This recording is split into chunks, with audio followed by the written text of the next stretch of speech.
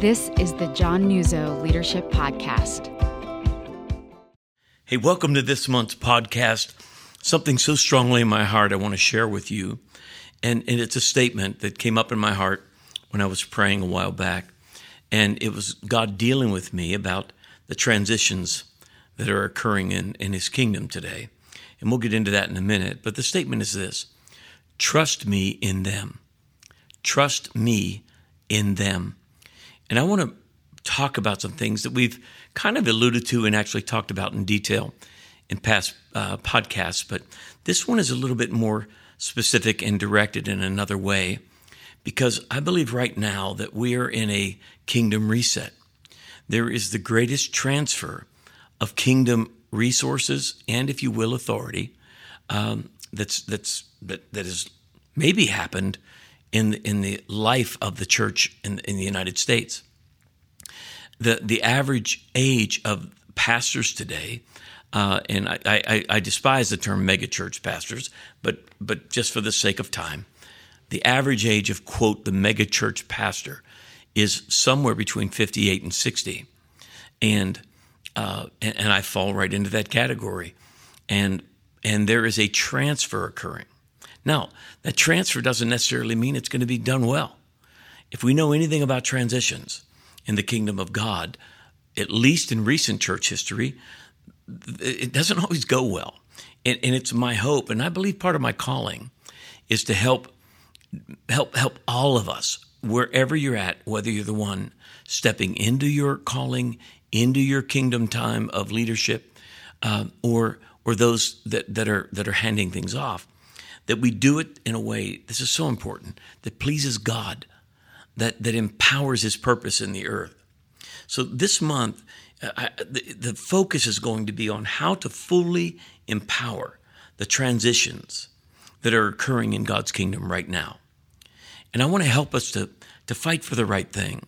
You know, if you are a leader, and particularly if you're a pastor, you've learned something that is pretty obvious, that people are built to fight. And if they aren't fighting for a God thing, they're just going to fight. And you'll be a referee, and you'll manage the energies of amazing people to fight battles that are utterly worthless and have no eternal value. And so I want to help us, along with myself. These are the things that I've been praying through in my own life. And we just finished a prayer meeting with my leaders this morning along this very line. I want us to fight for, to hear God's voice, to be led by God, for His multi-generational plan to reach souls, not for preferences, not for a fight for power, not for a fight for let go so I can hold on, or don't grab that. I'm not done with it yet. But so let me just take you back just a moment to where this came from for me. I've shared this a bit in the past, but I think it's a bit presumptuous and maybe prideful to think people remember anything you say. So let me just take a moment and reiterate it. A while back, actually probably going on 3 years now, God dealt with me in a meeting in January. So I'm forgetting whether it was 2.5 or 3 years. I forget, whatever. And He dealt with me that new wine would be coming out of me. But at the very same time, I knew He was speaking to my heart something so very clear about what He was going to do in the coming generation. And so the presumption, I think, of every leader is that you have to have direction, and the presumption is to lead. I mean, it's not a bad thing. It's just you do something for decades, you just don't see it as a beginning and an end. And so my I guess a presumption was God was going to give me details about what was to come. And the more I waited on God and prayed about it, it became really, really clear to me is I'm not giving you anything for the next generation. In fact, I'm not speaking to you about it at all. But so the conflict for me, or the confusion, and it's not unusual for me to be confused, is how can you bring new wine out of me, yet not tell me the wineskin in which to pour it? Now, I don't want to presume that everybody listening to this understands the terminology of wineskin. But Jesus said, if you take new wine and you pour it into an old wineskin, which is basically an animal skin, that animal skin, which has already been used, is stretched out. And when the wine expands, it'll burst and you'll lose the wine. He said, you put new wine into a new wineskin. Now, so my question was, well, Lord, if my wineskin of my generation is reaching its end of usefulness, but you're telling me you've given me new wine, how does that work? And, it's pretty obvious, but I don't know if you're like me. Obvious things aren't always obvious to me. And it was so clear over a time of prayer. And I wish direction with God came as simply as I prayed and I got a paragraph and I knew everything to do. But I think we all understand that we see through a glass or a mirror dimly lit and then face to face. That direction from God comes in steps, not leaps. And if we'll just stay in his presence, the clarity will come and we'll have a true peace in our heart. And so what he began to make clear to me was that, John, you're going to have to humble yourself. And here's the term that is the title today for this podcast. Trust me in them. Humble yourself and trust me in them. And then you can pour your wine into their wineskin, which makes me realize that if I'll follow God in this last season of my ministry, these last how many years I have left on this earth to be fruitful for God, that if I'll humble myself, if I'll honor his voice in the emerging generation of leaders, those in their 20s, 30s, and 40s even, that he will permit me and give me an avenue to add the wine, if you will, the calling, the purpose of my life that he'll put in my soul. But he'll give me a container to pour it in.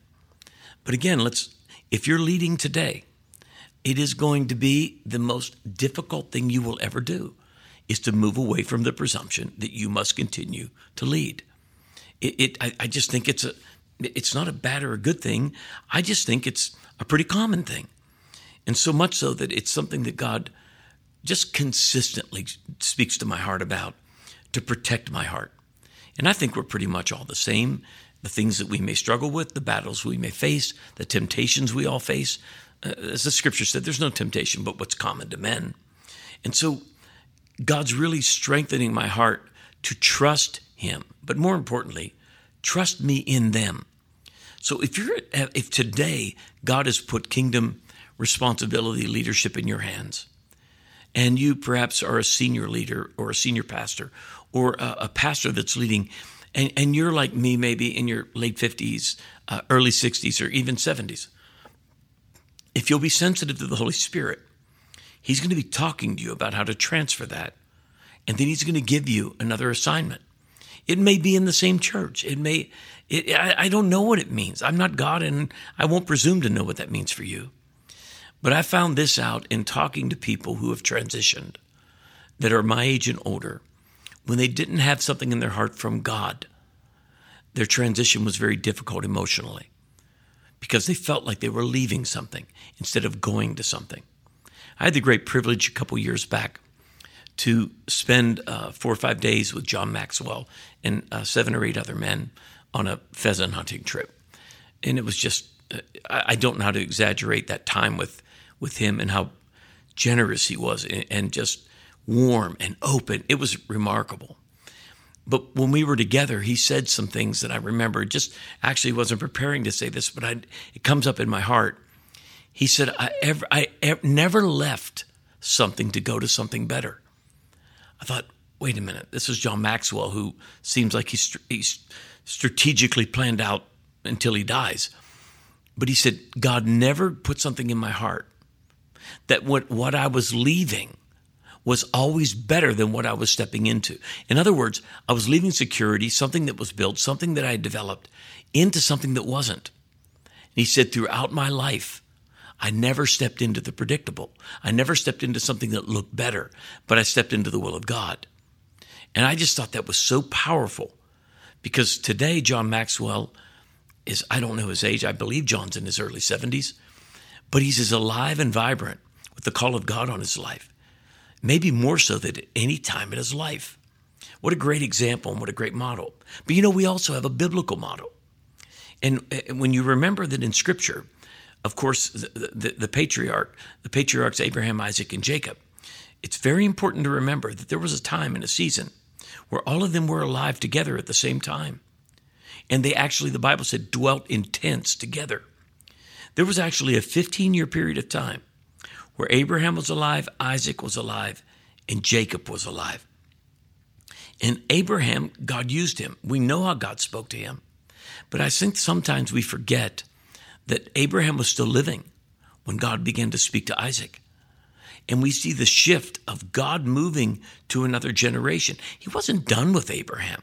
Abraham was no longer unusable for his purposes, but God was moving to reach a different generation. And I think it's so amazing that God permitted Abraham to watch Jacob grow up to the age of 15 before he went to heaven. So how remarkable is that?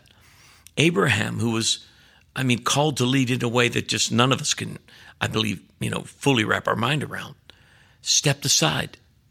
And yet he still is identified as the one who God formed the covenant with. And then Isaac, and then Jacob. And that's what God's wanting us to do today, is not to be obsolete, not to be thrown aside, but to understand that in the kingdom of God, we dwell in tents together. But there are real challenges that lie ahead of us to see this come to pass.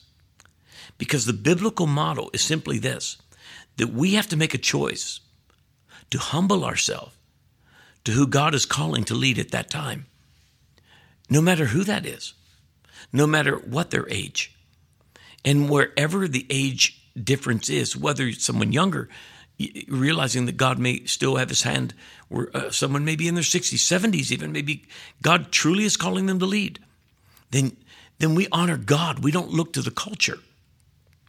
And there's that present reality for I would say, which will be the general rule for people like me in my phase and stage of life, is that like John the Baptist, we have to decrease that the next generation can increase. But then those that are emerging into leadership, there's some requirements of them. I've talked extensively in podcasts in the past about humility, but I won't go there today. But that's critical. But the emerging generation of leaders have to realize that keeping God's word and his values and his mandates are critical. Those are immovable. They're immutable. They're unchangeable.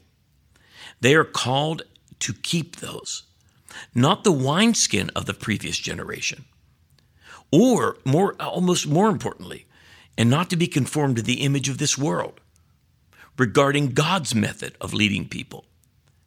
Because today, the culture rejects God's way of leadership. And let me be very clear. You can read the Bible from Genesis to Revelation. You're going to find one fact to be true. God never calls a committee. He never calls a group. He never calls a people group to do a study, figure out the best opportunity, and show up at that opportunity. And then one of those people get the consensus and run out in front of everyone else and pretend they're the leader. God never, that I see in Scripture, led by committee. Ever.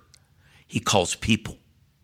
Now that requires faith, doesn't it? I mean, it really does, when we all understand the limits of any human being. And this model of leadership will not change, regardless of generation. You see, some of the tendencies I see today in the generation emerging is the distrust for authority. And for good reason. They have seen authority misused in every imaginable way. But we don't throw away what God says because of the failures of the culture or even the Christian culture around us. It's extremely important that we realize in Scripture, there was a time when they took the articles of the temple and they didn't have gold, so they substituted brass for gold. It looks similar, but God never honored it. Let's be really careful as you emerge as an emergent leader, whether in your 20s, 30s, or 40s. Maybe some of you stepping into that role even in your early 50s. Please remember, you cannot bring the image of the world to God and ask him to bless it. So be very careful that we don't substitute brass for gold. You say, well, I know places in the Bible where people submitted things to others. Agreed. Acts 15, Paul and Silas, when there was the doctrinal issue, and we won't go into what it was, but they realized they weren't solving it. So Paul had said, hey, I don't want to run in vain, went back to Jerusalem, and they called the church council. The church council came together. They laid out all of the issues, and then they came to a conclusion. But I find it very interesting. The conclusion wasn't a committee. The conclusion was a man, James.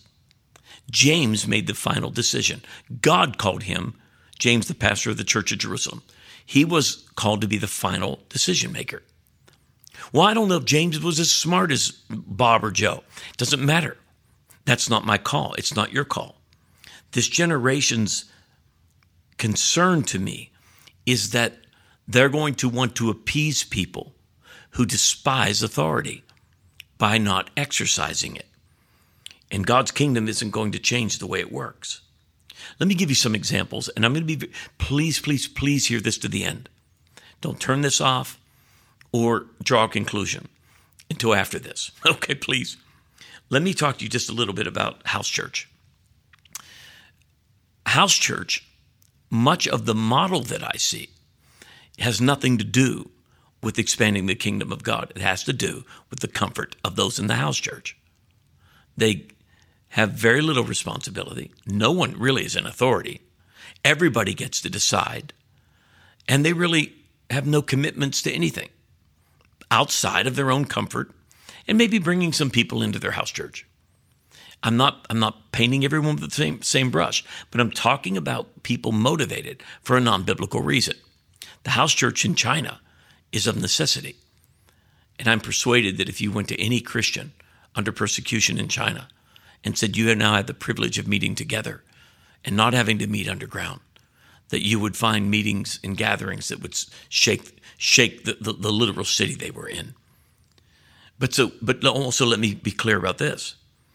The new wineskin may be some kind of hybrid. I don't know. God's not going to tell me. There's a local church here of a young man that grew up in our ministry here on staff, and they do something called Church Everywhere, or Anywhere, Church Anywhere. And one week they do Church Anywhere, and then which is online, and everybody is called to bring people into their home and their neighborhood. The next week they meet together. So I'm not talking about that kind of thing. You said, well, I don't know if that's God or not. I don't know what is. It's not my call.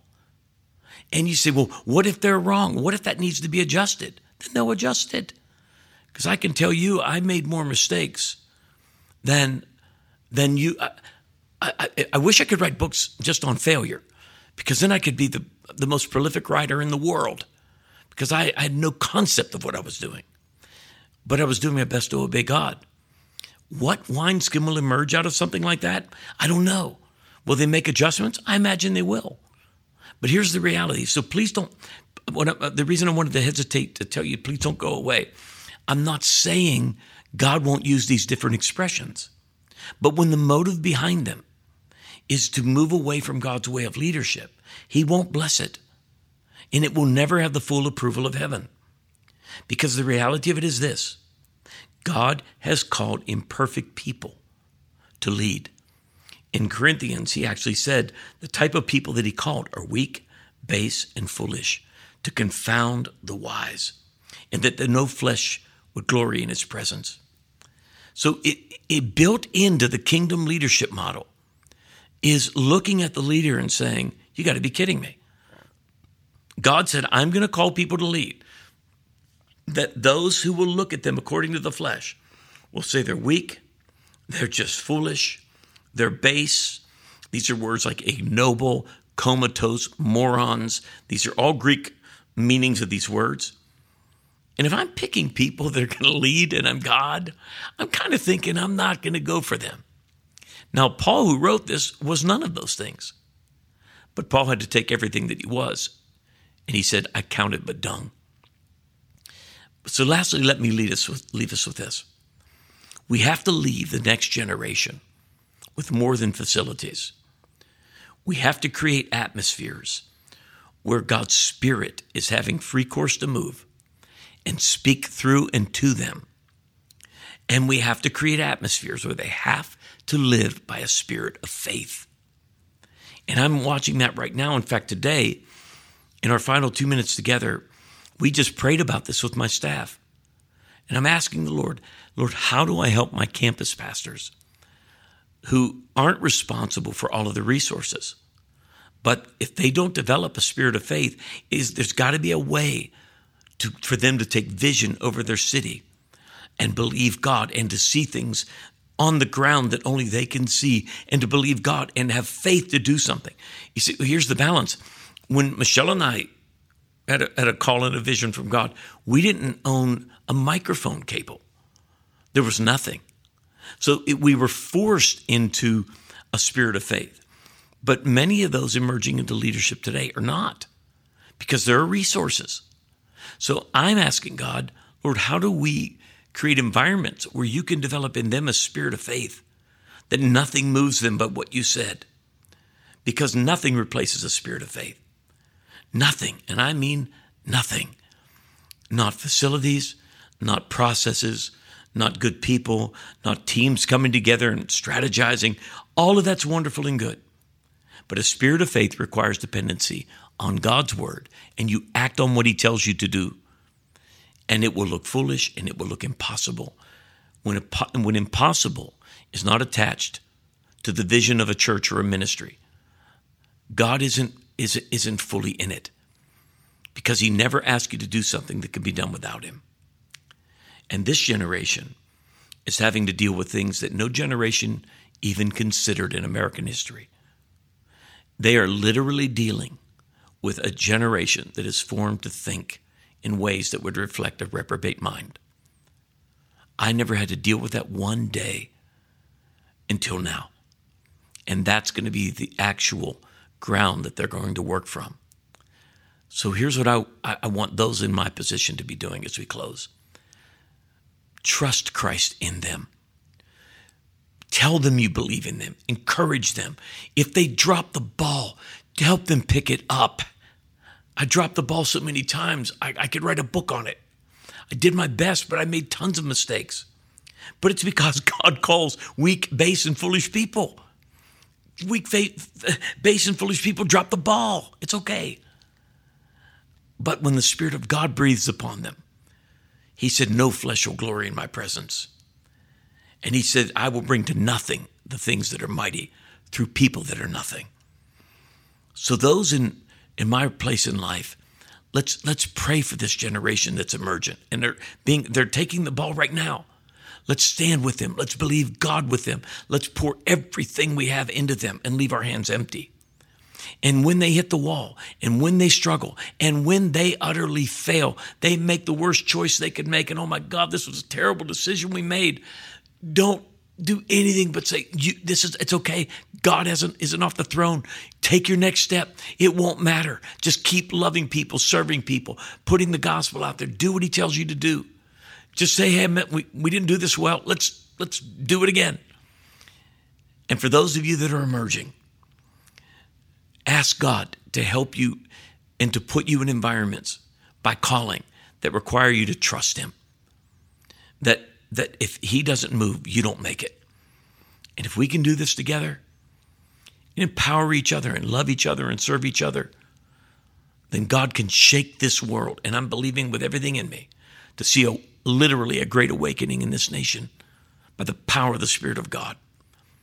So thanks for taking the time to listen to the podcast. Please share this if it's of any help to you, to others. And I'm praying that as we move forward, we do so with a spirit of faith, a spirit of humility, loving one another as we serve him multi-generationally as the kingdom resets. God bless you. Thanks again for tuning in to the John Nuzzo Leadership Podcast. If you enjoyed this episode, we'd love for you to rate, review, and share this podcast on iTunes. It's a great way to get the word out and to help others grow as leaders. We'll see you back here next time for another episode of the John Nuzzo Leadership Podcast.